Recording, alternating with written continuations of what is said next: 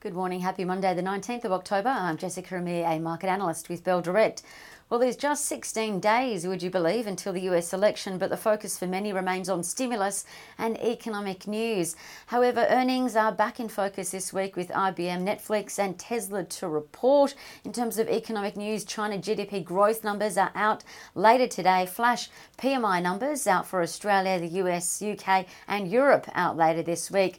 And on Friday, speaking about economic news, US equities closed mostly higher on better than expected retail sales. Now, this has been a key theme driving markets higher of late. Better than expected economic news. We saw US retail sales rise 1.9% in September. That was much better than the 0.7% lift expected. As a result, GE shares were up the most in the S&P 500, up 6%. Followed by Pfizer shares up 3.8%.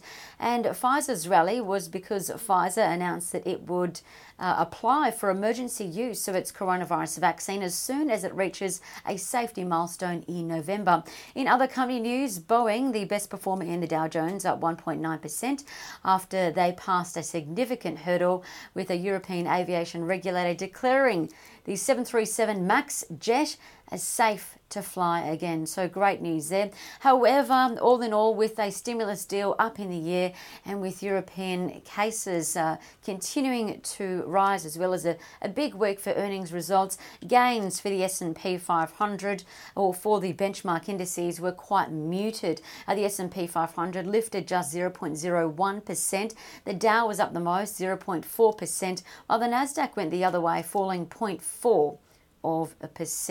And in a sign of the risk-off environment, awaiting all this key data this week, we saw the defensive, healthcare and utility sectors rise the most. As for commodities, they're pretty much running up and down the spot where they were on Friday. And what do I mean by that? Well, the oil price is trading at $40.88 US and gold is steady at $1,906 US, exactly where they traded on Friday. In fact, as for what to expect today, well, the local futures are suggesting the market will lift 0.6%, with Victoria's restrictions beginning to ease today. In terms of what else to watch, as for companies reporting, BHP's spin-off South32 reports quarterly production results, so keep an eye on those. A few ex-divs today: CDM, FGX, WGB, WLE and KSC all go ex-div.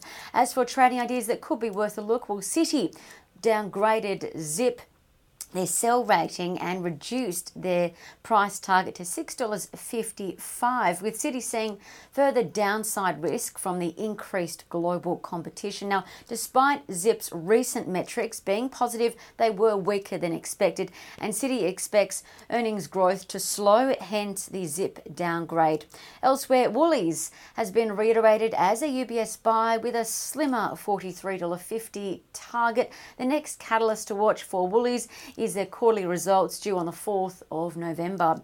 And ahead of NAB releasing their financial results on the 5th of November, Bell Potter revised NAB's buy rating higher with a new $21 target that implies 9% upside in a year. Bell Potter says investors can expect statutory profit of $2.72 billion, while the market is expecting $3.26 billion, and expect a fully franked div of 22 cents. The market's looking for more than that, 32 cents though.